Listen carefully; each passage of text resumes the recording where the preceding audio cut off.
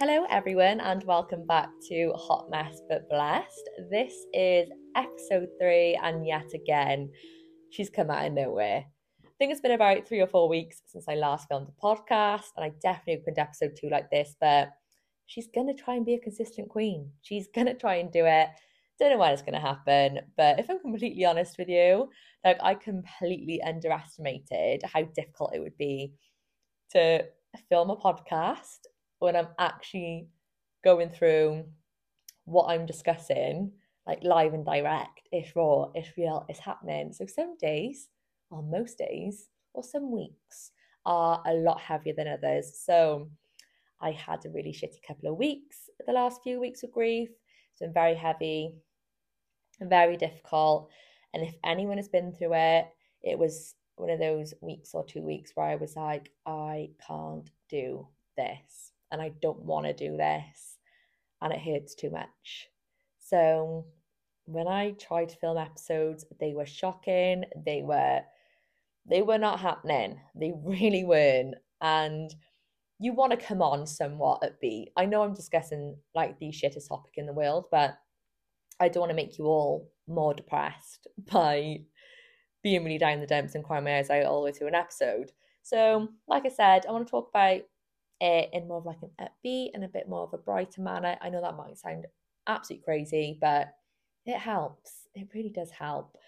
And talking about helping, I was thinking the other day, I was talking to someone, oh, probably everyone. I'm such an open book. I literally talk to everyone about everything. And I was just mentioning how I'm not worried that people are going to lose interest in this because that's kind of like what I followed up with was this for me is like therapy. I love talking about my feelings. I love talking about my emotions. I'm actually quite enjoying like documenting it because, in 10 years' time, I can like listen back to this and be like, oh my God, she felt that. Like she was going through that. And like, how did she do that when she was going through this? Because I don't know if anyone's into like journaling stuff, but I definitely was like back in the day, like back in like my early 20s, I was a bit of a journaler, is that a thing? But I actually picked up this book, which is what I actually journaled in. And I look at the back of it and I'm like, oh my God, Liv, like steady, like you were going through it. But it's actually really interesting to like look back then and like see how far you've come, etc. So if people do begin to lose interest, which I hope you don't, but and I hope you do stick around and just listen to what I've got to say. Because like I've said before, and to people, I do want to go into other things that aren't just grief, but at the moment, this is what is happening. So I do want to talk about that to help others through it as well. And I just said, look, if I do talk about grief for like 7 episodes or 70 episodes, I just want to be like, or not to be a cringe ball, but like organic and just true to myself and take it as it comes, really. So, on that note, I'll actually get into the episode itself now. I'll be covering Father's Day in this episode as well as griefy holidays. So, let's get into it. So, to start off with Father's Day, then, I actually didn't find my first Father's Day without him too bad this year. That might sound crazy, I don't know, but it is purely down to the fact the grief at the moment is weighing so heavy that Sunday, the 18th of June, or whenever it was, did not hurt any more than every other day surrounding it does and still does. It's not just Father's Day, I want him back. It is every single day. Not a day goes by that I don't think about him or honour him or just wish I could pick up the phone to him and just give him a cuddle or want him to just rip the shit into me. There is nothing more I would give than that.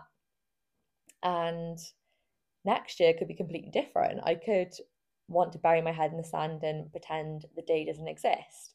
But for me, a celebration day like that doesn't necessarily make a difference. Of course, it is advertised everywhere. The same with Mother's Day. It's coming through on emails, it's all over social media. Tesco is bouncing with Father's Day cards and presents. And as a griever, it is shoved in your face. And I would say a constant reminder, but in reality, we don't need reminding that our loved one has gone, as, like I said, he and they never leave our minds. So, Father's Day this year, I had somewhat a normal day. Typically on Father's Day, we'd always have like a big family barbecue, but of course, we didn't do so this year. I popped into work for a little bit, and then me, my mum, and my little sister went into Cardiff, did a bit of shopping, had a little drinky, and then our way of honoring, I can't say it, honoring him was playing a little bit of music on the way back in the car. My cat is about to pull down my ring light. Usher, Usher. My cat did actually succeed in tearing down my ring light, so I'm actually a little bit off track. But I believe what I was saying was we listened to his music, had a little song and a dance, had a little laugh and a cry, and we honoured him that day just like we do every other day. Another thing surrounding Father's Day, which is massively an expectation, I think, is avoiding social media. And I completely get it, because not one person agrees the same. That is so true. And if someone wants to turn off, like, shut all the blinds, turn off all the noise, and just cry into the pillow, I am all for that, because I so get it. But others are able to celebrate the day or honour the late mother or father in a way, which is also absolutely fine too.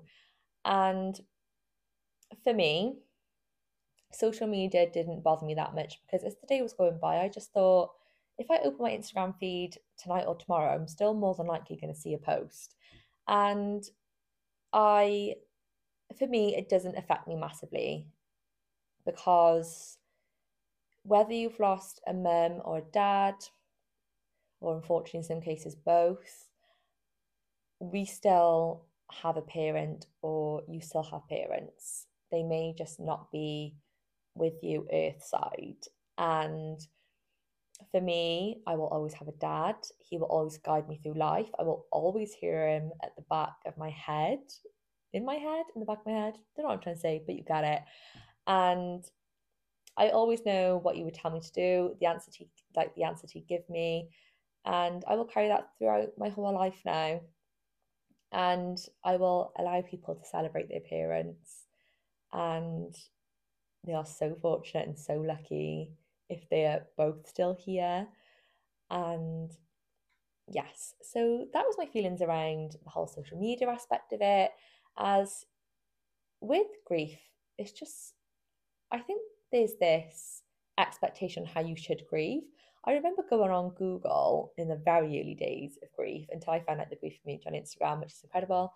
But it said something ridiculous, in my opinion, ridiculous, saying the 5 stages of grief in order. And grief is so non-linear. I don't understand how that's a thing. Some people may agree with it, like you do you, but I just thought, whether it's 20 years' time or however long, I can imagine it will still hurt just as much as it did the day they died.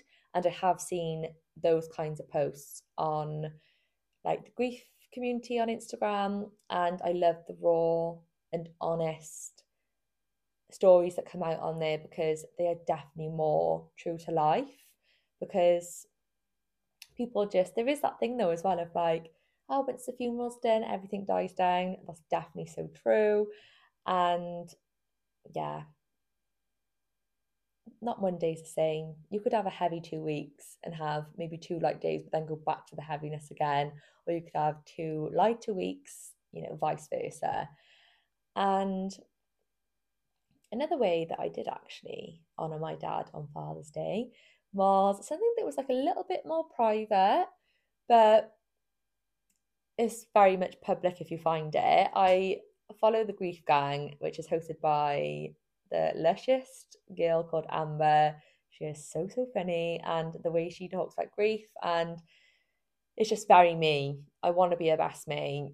She's great, and she delivered my little tribute to perfectly. She was pissing herself. Love that for her, because that is the whole point of what I wanted to do. Tudover is his name that is to be heard, and he always delivered the laughs. And Izzy's not here to do that now. I thought, whether he hates it or not, I'm going to do it for him, because I sent in like the funniest picture of him taking the absolute piss out of Brits abroad on holiday. He had like a bulldog towel, fucking denim hat, blinged out, bum bag, you name it, he had it. And I showed my mum and sister on the way back from Cardiff. It's like not like a surprise, because I didn't really intend on showing them, but I thought, you know what, because I kept it quite light-hearted, I'd like to show them, and they loved it. They thought it was portrayed brilliantly and just him down to a T. So I loved that. And I think that's my little Father's Day segment rounded up, which then moves me on to the griefy holiday segment. And I mentioned at the start of episode 2, you definitely cannot run away from reality or grief, because, surprise, surprise, it follows you everywhere that you go. And especially this weekend, as we went to Marbella, me, my mum, and my sister-in-law. And the last time we went to Marbella was for my 21st birthday, when my mum and Tudor swept all the family away and my two best friends to Marbella and gave us the weekend of a lifetime. So many incredible, hilarious, and precious memories were made that trip, and it was a holiday we will all never forget.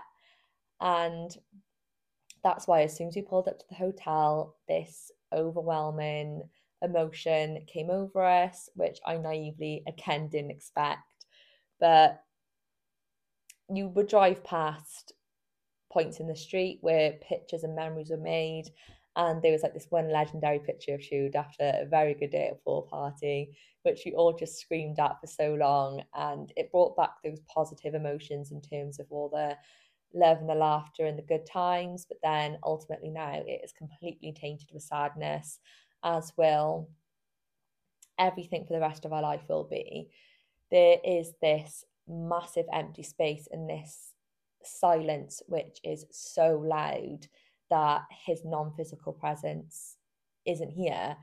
And all those happy memories that we have to come as a family, which will be happy because we'll all give each other the strength to do so, but again it will be tainted with a lot of sadness. There's moments like me and my sister, if we get married, him walking us down the aisle and having our kids and watching my children's, my siblings' kids growing up. All those memories to come are so much harder to think about as he isn't here with us to experience that. And that is what I've massively noticed, is that we're in this time at the moment where everything is just separated. So there's this before life, which was bliss, life was perfect, life couldn't be better. And it almost feels like that chapter is closed, which I hate to say, but it just feels like it has. And you want to look back on that chapter and jump straight back into that chapter. But what we're looking at now is the after. And I hate saying it, life without him, because that is the harsh reality. And I know my mum can vouch for this as well, and I know the rest of my family will too. But looking ahead into the future just isn't a thing, because it's so incredibly difficult to think about and comprehend. So this moment in time that we're in at the moment, where time is honestly a blur, like I think we're 4 or 5 months since he's passed. I don't even know, because time doesn't exist, and it is so incredibly hard. Music was also a massive thing when we went away. Music is very nostalgic anyway. You can listen to a song and think, oh my God, that reminds me of the last day of school. But with grief, it really smacks you in the face out of nowhere. And what I noticed was we were in like this really like, it's called Mosh Kitchen. If you've been to Marbella, it's a very party kitchen. It's very upbeat. And with grief anyway, sorry, I'm going a little bit like a different direction, but a part of you literally dies with them 100%. I am not the same person that I was before. I don't know if I ever will be. And I don't think I will be, because he brought so much of my personality, my humor, who I am, and he's built me to be who I am today completely. But like I said, a part of you does die. And you just, at the moment, you don't feel necessarily that present with things. So as much as we had the loveliest weekend, it also, you don't feel very present and you don't feel very you, and you're kind of just floating by, trying to enjoy yourself as much as you can, because we are consciously making that effort because you know that is exactly what he'd want. But there is, our smiles are just a little bit duller, the laughs a little bit duller, everything is just dimmed at the moment, which I'm sure will come back, but just not 100% who we were before again. And yeah, so we were in Mosh Kitchen and Sexy Bitch by David Guetta came on, laugh.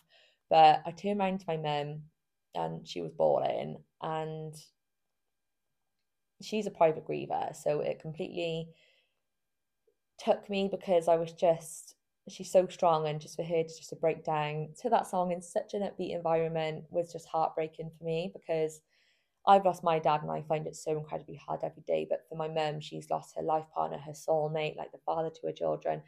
Just, she has lost so much in him. And out of everyone, she is the one that is feeling it the most. They idolize each other. And, you know, as his children, of course, we feel it too, just as much. I'm not taking that away from any of my, you know, my siblings, but just for her, it breaks me to look at. And it was just a song that her and Tudor would like dance and sing to in the car, and like the early days of their relationship. And I can completely imagine him like serenading it to like David Guetta, crying, because that's who he was. And there was another time then where there was like a 60s, 70s, like 80s disco dance party at the hotel. And Barry White played honestly about 3 times in an hour. And it was a song that my dad would like serenade to her in the car. And I just said to her, I was like, I feel like it's his way of being like, I'm here, I'm always here, my presence is always known, and I'm always around you all. And